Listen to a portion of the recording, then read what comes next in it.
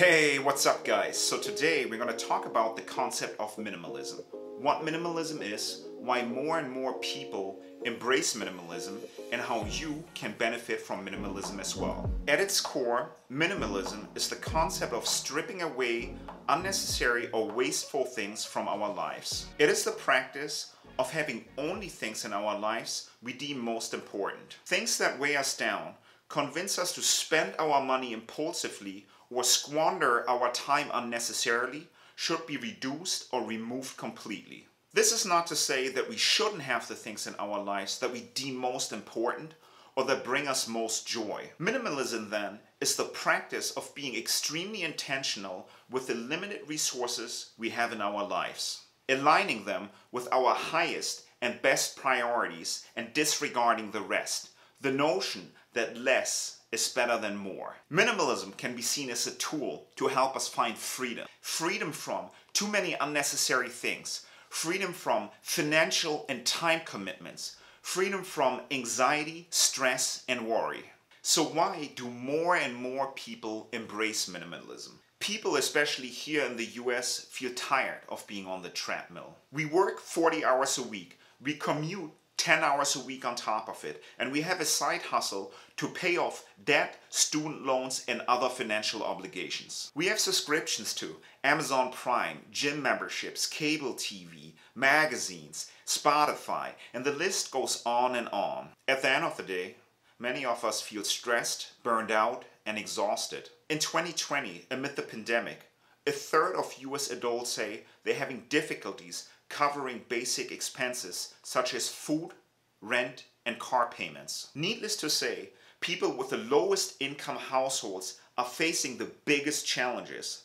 But even some households making $200,000 or more are straining to pay the basic expenses. A lot of it can be contributed to living in a high cost of living state and not earning enough income to pay the bills. Another factor is that 50% or more of US households end up in divorce. This alone sets people back years, financially and emotionally. On top of all this, we are constantly bombarded by corporations to buy their products to be happy. But the truth is that more stuff, more consumption, and more time at work do not lead to long-term happiness. So if we intuitively know or have a hunch that we are not heading in the right direction, why is it so difficult to change? After all, aren't we in charge of our destiny? It is the fact that we are not intentional about our lives. We are not intentional about the way we spend our money, the way we spend our time, or the way we accumulate things. We are not intentional about reducing our exposure to media that suggest, yes, we can live the good life if we are only to buy their products or services. It's not alone our fault. We are outmarketed, outsmarted, and outspent by big corporations. Many of us don't have a system or community that helps us focus on what really matters. Most of our contemporaries are engaging in consumption behaviors, no matter if they have the financial means to consume or not. And again, this influences our behavior. But there has to be a better way.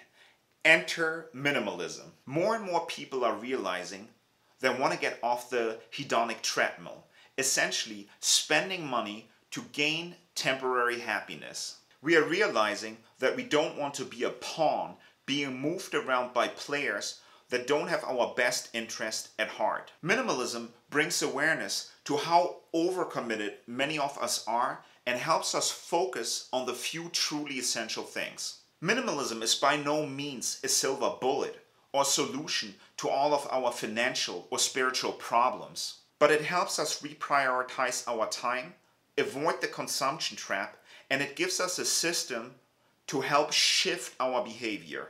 So here's how you can benefit from minimalism. First and foremost, minimalism helps bring awareness to your situation, prioritize, and declutter your life. Minimalism helps finding clarity about the 2 or 3 things that matter most in your life. For most of us, that is our community, our health, and the freedom to pursue work or a hobby that is meaningful to us. Minimalism can help make progress toward financial freedom. If we only spend money on the things we deem truly important, we'll be a much better shepherd of our financial resources. For example, we don't need a luxury vehicle to make us happy.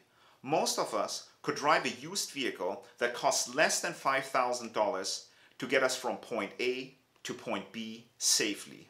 If you want to dive deeper into this topic, check out the video I created on buying used cars. Stopping the river of boxes that are delivered to our doorsteps will help us free up money for retirement, a rainy day fund, or meaningful experiences. Another super important thing to wrap your thoughts around is shifting our mindset from being a consumer to being a producer. We all want to contribute more to our community or causes we deem important. However, that's hardly possible if we are overworked, overcommitted, and in debt. When we shift our focus from consumption to creation, we are better able to help our community, spend less money, feel more purpose, and ultimately have more control over our lives. There are a lot of great tools and resources available to help you get started with minimalism.